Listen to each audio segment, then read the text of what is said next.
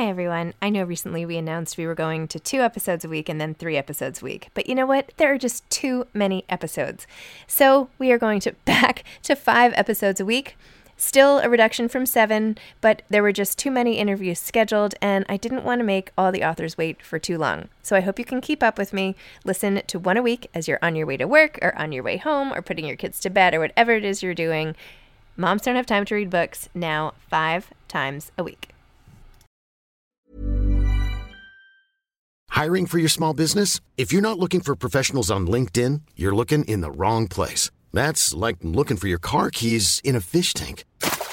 LinkedIn helps you hire professionals you can't find anywhere else, even those who aren't actively searching for a new job but might be open to the perfect role. In a given month, over 70% of LinkedIn users don't even visit other leading job sites. So start looking in the right place. With LinkedIn, you can hire professionals like a professional. Post your free job on linkedin.com/people today.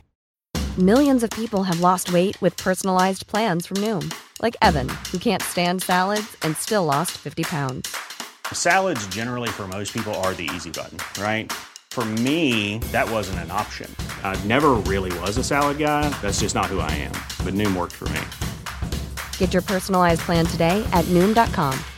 Real Noom user compensated to provide their story. In 4 weeks, the typical Noom user can expect to lose 1 to 2 pounds per week. Individual results may vary.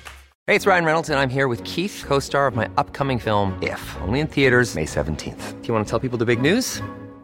All right, I'll do it. Sign up now and you'll get unlimited for $15 a month and 6 months of Paramount Plus Essential Plan on us. Mintmobile.com/switch. Upfront payment of $45 equivalent to $15 per month. Unlimited over 40 gigabytes per month. Face lower speeds. Videos at 480p. Active Mint customers by 531.24 get 6 months of Paramount Plus Essential Plan. Auto renews after 6 months. Offer ends May 31st, 2024. Separate Paramount Plus registration required. Terms and conditions apply if rated PG.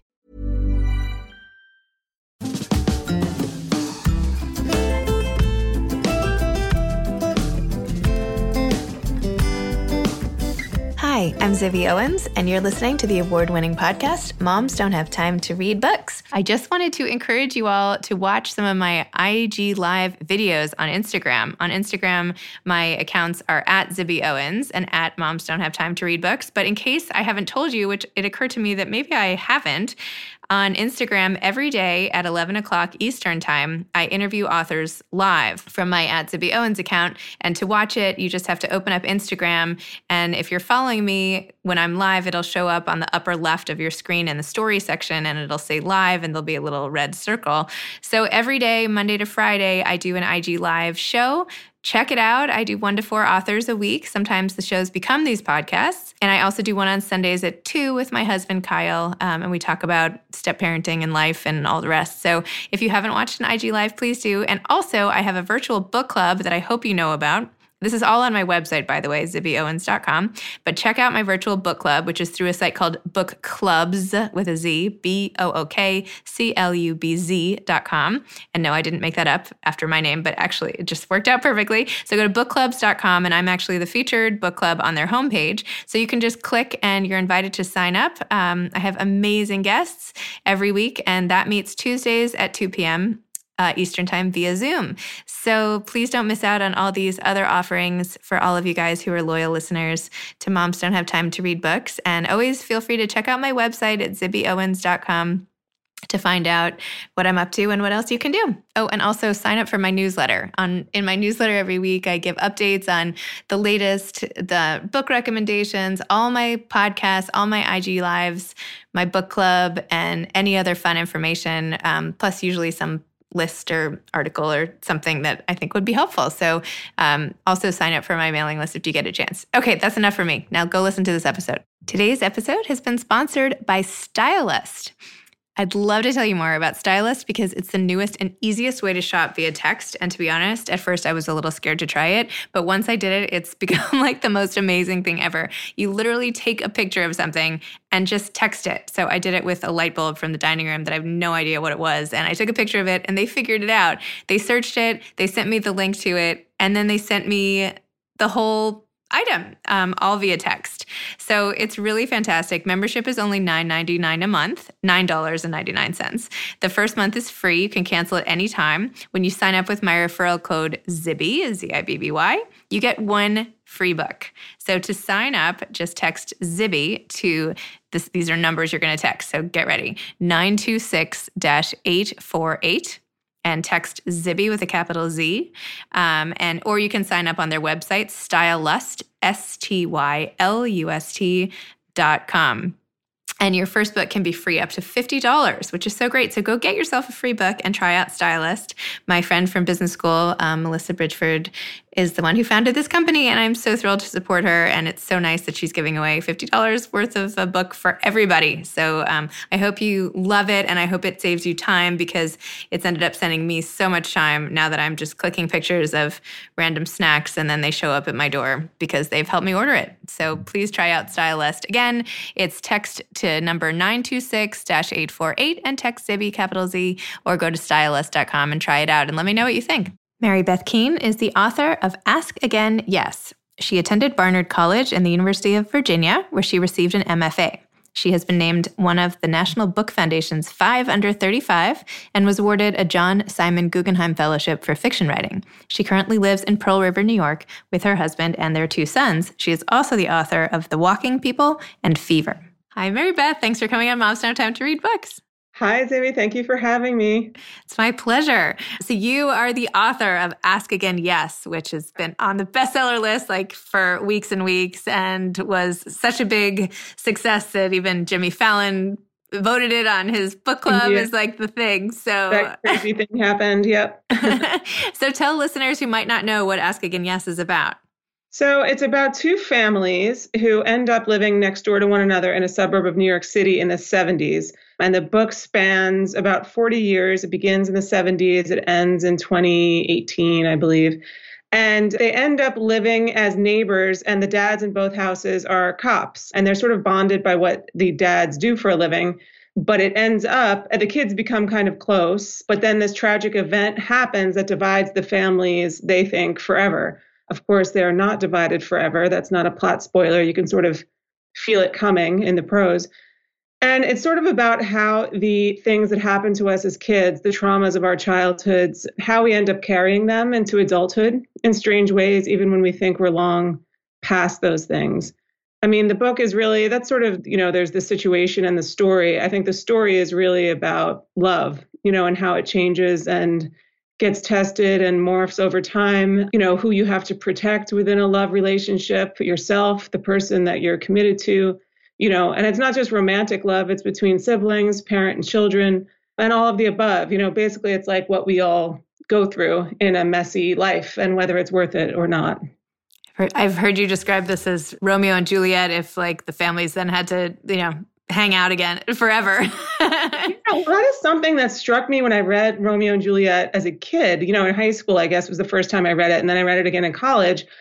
And I thought, this is all well and good, but it's obvious that the author, if it was William Shakespeare, knew it could only end one way, because otherwise it's sort of even more depressing. How does that love look 10, 20, 30 years later, if they have to, if they'd lived and they had to be with each other's families, or they had to share grandkids and all of that. So yeah, it's sort of, I said that sort of tongue in cheek once, but now I keep saying it over and over because it is accurate. Well, sorry to make you say it again. That's okay. It's a good description. So how did you come up with the story? It's hard. I feel like a lot of writers, I come up with an answer, but the truth is I don't totally know, why this story felt most important to me at the time I started writing. I think it's because some of the themes of the book, like estrangement over a long time, mental illness, alcoholism, all of these things were coming up in my own life, not necessarily my own direct life, but my friends and family. I was having to talk about these things a lot and consider them. I've said before that we have a long estrangement in my family, between my husband and his parents, and we also knew each other since we were young.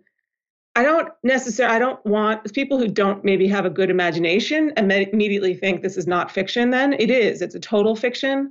But those things that I was thinking about in real life certainly inspired the fiction that came out of it and Kate and Peter's story.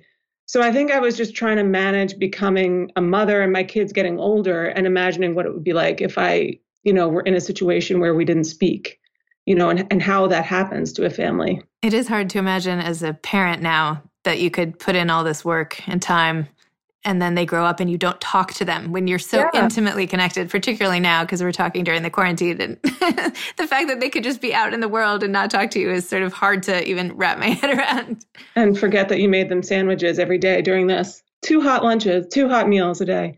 Yeah, I think it's over and over after my oldest son, he'll be 12 in July.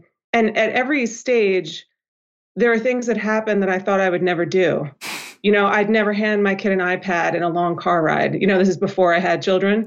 Now I happily give it up, just to get 5 minutes of silence. And that's just a funny example, but there are lots of things like that. And I think that I, worry about what's coming for us, I guess. What thing can I not imagine now that will be here before I know it? It's a scary thought, but it has to be a real one if it happens over and over again. I also think, I don't know whether it's like the Irish character or what, but there is a lot of estrangement within Irish families. My parents are Irish born, so are my husband's. And so it's the culture that I'm most familiar with, but I've noticed that it never happens all at once. It's not like someone says something that rents the air and then it's over. It happens little by little by little. And then 20 years have gone by and you're at a funeral. And that's scary to me too, that making no decision is also a decision in a way. The same is probably true for alcoholism. People don't just become alcoholics overnight. It's bit by bit by bit. And I have friends, and loved ones who've struggled with this. And I've wondered why I don't. I had my first drink when I was like 12, which was pretty normal the way I grew up. And I just know that I don't. So, why is that? Things like that I thought about a lot when I was starting to write this book. Those are all really interesting things. It's like, why can some people try something once and they're addicted forever? And then other people, it's like, okay, I can manage this on my own in some way. And that is also scary to think for your kids. Like, you don't know. They're just sitting there. Right. What do they have? What genetic predispositions? Maybe one of them is going to, you just don't know. And could I be doing something that is the seed, that just starts whatever journey that they're on, just by one day I yell a particular thing or, you just don't know why things happen and it's scary. I'm going to take that guilt off you and say that there is no way there's one thing you could yell that will turn a child down that path. Me yell. I can imagine. I feel like this quarantine is not exactly bringing the best out of me as a parent at times. So I get it. The other night I yelled, "No one can have their ice cream until you've finished your popcorn." And I was like, why do I care? They're eating like junk after junk. I know. I say the same. I'm like, no dessert till your pizza's all gone. Like, what? Yeah. Really? Like, eating pizza is going to make them better off. They should just skip the pizza. It's like, yeah. It's scary. It's fine. I mean, there's so little we can control now. It's like these little rules. That's all we have left to sort of cling to, the little ropes, that like we're swinging through the jungle. It's like dinner before dessert. That's it. That's all I can say. It doesn't matter how bad the dinner is. Order is everything at that age. I mean, it's no way. So true. Stick to the plan. And what you said about how if you don't resolve something, it just grows over time, right? It's so true. And I feel like actually that happens in a lot of marriages where things just go unsaid or unfixed. And then before you know it, it's like it's been years and whatever that little, you don't even remember what the little thing was in the beginning. It just like snowballs. And it can happen with friendships and marriage and so many other things. Or you get used to like skirting it. Walking around it, it just becomes second nature. And then one day, 20 years down the road, you have to look at it, and be like, wow, this thing has been sitting here for a really long time and it's gotten awfully big. And it's even harder to deal, after a long time. But I think that happens a lot. I agree. It's so true. Do you have a lot of cops in your family? The descriptions, I know you said you've done a lot of research on this book, or I read that you did a lot of research, but do you have a lot of cops in your family or is that just... I don't. For an Irish family, Life is full of awesome what-ifs, and some not so much, like unexpected medical costs. That's why United Healthcare provides Health Protector Guard fixed indemnity insurance plans to supplement your primary plan and help manage out-of-pocket costs. Learn more at UH1.com. Hey, I'm Ryan Reynolds. Recently, I asked Mint Mobile's legal team if big wireless companies are allowed to raise prices due to inflation. They said yes. And then when I asked if raising prices technically violates those onerous two-year contracts, they said, "What the f*** are you talking about, you insane Hollywood ass?" So to recap, we're cutting the price of Mint Unlimited from $30 a month to just $15 a month. Give it a try at mintmobile.com/switch. $45 up front for 3 months plus taxes and fees. Promo rate for new customers for limited time. Unlimited more than 40 gigabytes per month. Slows full terms at mintmobile.com. Millions of people have lost weight with personalized plans from Noom, like Evan, who can't stand salads and still lost 50 pounds. Salads generally for most people are the easy button, right? For me, that wasn't an option. I never really was a salad guy. That's just not who I am. But Noom worked for me. Get your personalized plan today at Noom.com. Real Noom user compensated to provide their story. In 4 weeks, the typical Noom user can expect to lose 1 to 2 pounds per week. Individual results may vary. We don't have any cops. I don't know why. We were mostly bartenders and construction workers. But I have a lot of friends whose dads were cops, or now whose like brothers or spouses or, sisters are cops. So I had access, I guess. I grew up in a town that was a lot of NYPD and a lot of FDNY. And so I was able to interview a lot of detectives who were active in the 70s and 80s, and then people who are active now. And I think the force is quite different than it was then, as something that was interesting. But I did talk to a lot of cops, and I think most of them are really interested in telling stories about the job. They see crazy things, but I was not that interested in the crazy stories, which was confusing to some of them. I mean, they were, interesting to an extent, but what I really wanted to know was how they felt, maybe, or how their spouses felt, even about being a cop in the first place. I don't think that that's something that, a lot of personalities allow themselves to examine fully. But I do think, a lot of the people I talked to did think a lot about that. They weren't used to maybe talking the way that I wanted to talk, but I wore them down. Nice.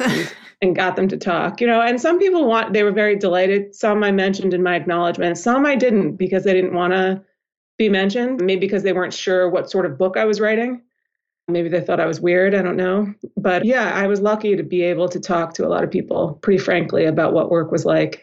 And I love the scene when a rookie cop has his first really bad night and has to call home, and the wife is like, were you really scared? I mean, there's this long line. He's like, no. But he was, and she knows he was. And I don't know. I could just see that happening so easily. Well, I think true. It's another thing that I think happens sort of incrementally. I think there's something about being a police officer where, at least in that era, that was the 70s when that happened, I don't think they felt like they were, I think it was part of the job to say they weren't afraid. And of course you were afraid. That's what courage is. But I think if you pretend to yourself for a period of years that you're not afraid, that's how this, this thing builds up inside, and the force now, NYPD, has a problem with depression. I mean, I can't remember how many suicides there were in 2019, but it was a lot, to the point where it's, now considered a crisis. And I think they've gotten much better about that, about counseling and psychology for their, for everyone. But I think it still has a ways to go. And in the 70s, I don't think that existed pretty much at all. So. And tell me about your process writing this book. I understand it took you about 4 years to write, but tell me the whole thing, where and when, how old were your kids? The whole, paint me a picture. This book was awful to write, honestly. I have no advice when it comes to that. I don't think writing one book teaches you how to write another. I love hearing other writers answer this because I hope to learn something. I think because this book felt so personal to me, I just kept writing to where the energy was, if that makes sense. So I saw this one character, Francis, early. I could see him sort of on the beat, maybe not that comfortable with being a cop in the first place, but it was a good job. It had benefits. It was respectable, and then he's in it. And then what do you do then? You can't really be something else. And so I saw his sort of ambivalence, and I saw how he looked, and I saw the neighborhood. So I wrote that, for a couple of months, and the things that happened. Then I saw Peter, who's a different generation, and I knew he wasn't Francis's son. And I saw all the things that he was doing. So I'd sort of I didn't know whether I was writing two books or what they had to do with one another, but it was a total mess. I mean, I had people going off to Vietnam and coming back, and I mean, everything that could have happened.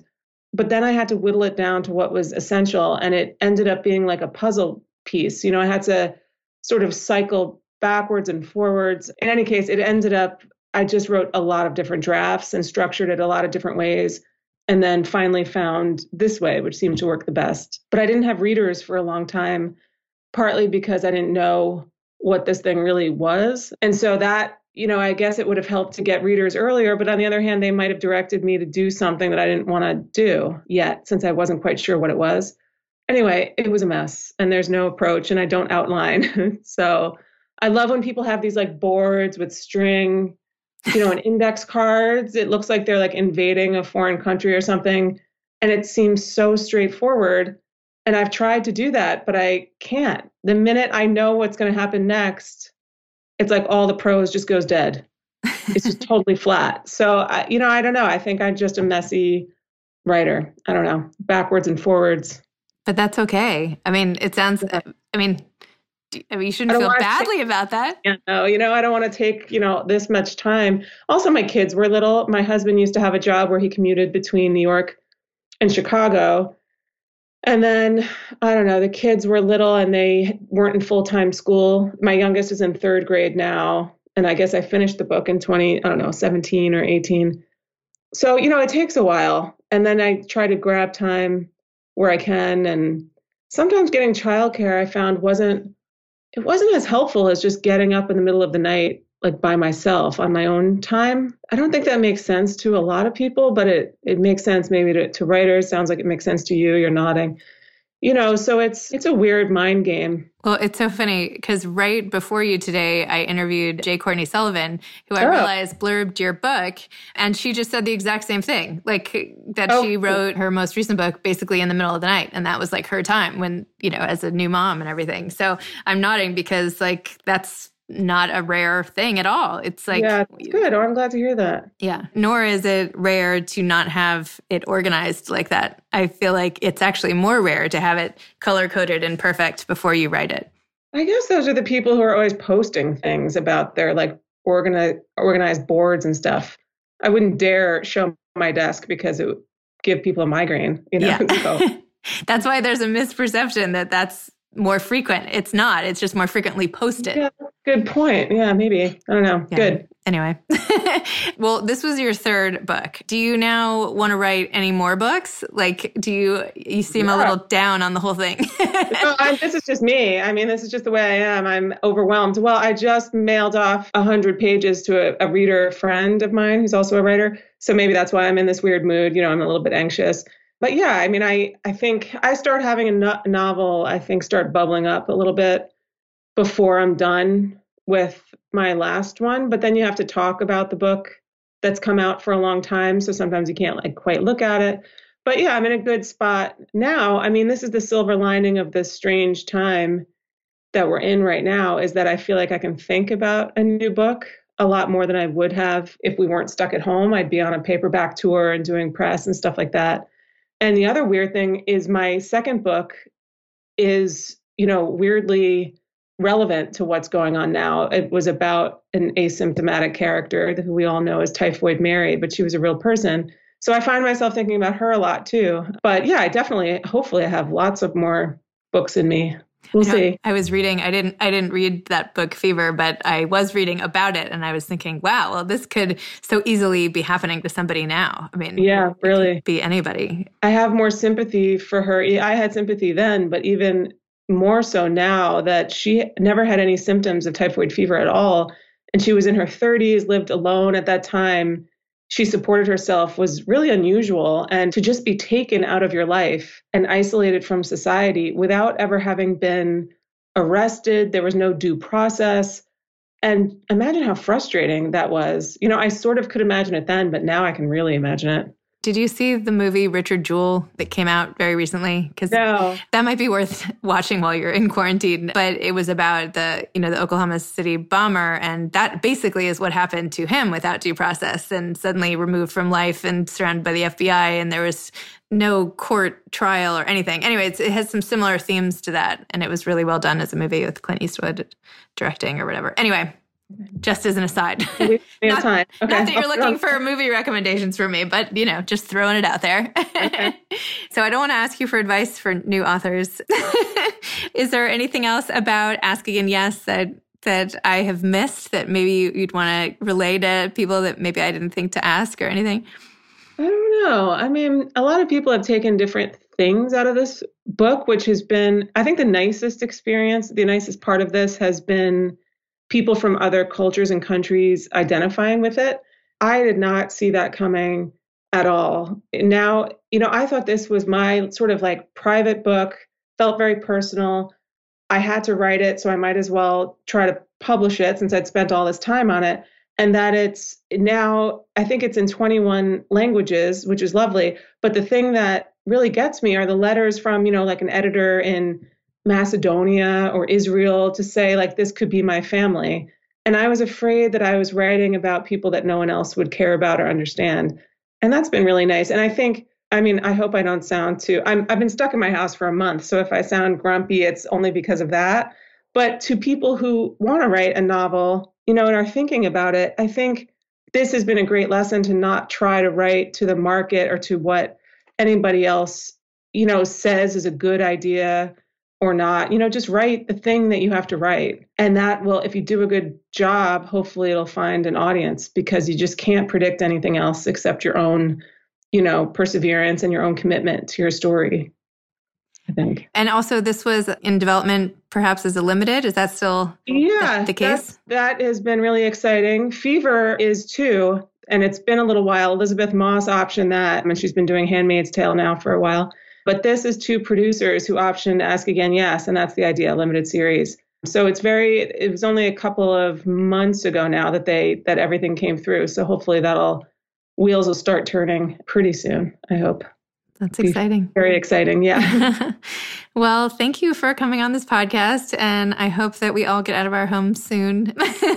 And thanks for talking about your great book and all the rest of it. No problem. Okay, bye. Bye. Thanks again for listening to my podcast, Moms Don't Have Time to Read Books. If you liked this episode, please follow me on Instagram at Zibby Owens and at Moms Don't Have Time to Read Books, and sign up for my mailing list at zibbyowens.com so you can always hear about the latest things I'm up to. Thanks a lot. Today's episode has been sponsored by Stylist. Please try out Stylist. Again, it's text to number 926-848 and text Zibby, capital Z, or go to stylist.com and try it out and let me know what you think. Thanks so much to Steve and Ryan at Texture Sound for the sound editing. And thank you to Morning Moon Productions for providing this fantastic intro and outro music.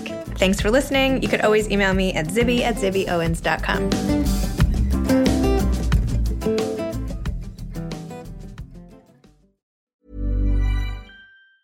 Hi, I'm Daniel, founder of Pretty Litter. Did you know cats tend to hide symptoms of sickness and pain? I learned this the hard way after losing my cat, Gingy. So I created Pretty Litter, a health monitoring litter that helps detect early signs of illness by changing colors, saving you money and potentially your cat's life. Pretty Litter is veterinarian developed, and it's the easiest way to keep tabs on your fur baby's health right at home. Go to prettylitter.com and use code ACAST for 20% off your first order and a free cat toy. Terms and conditions apply. See site for details.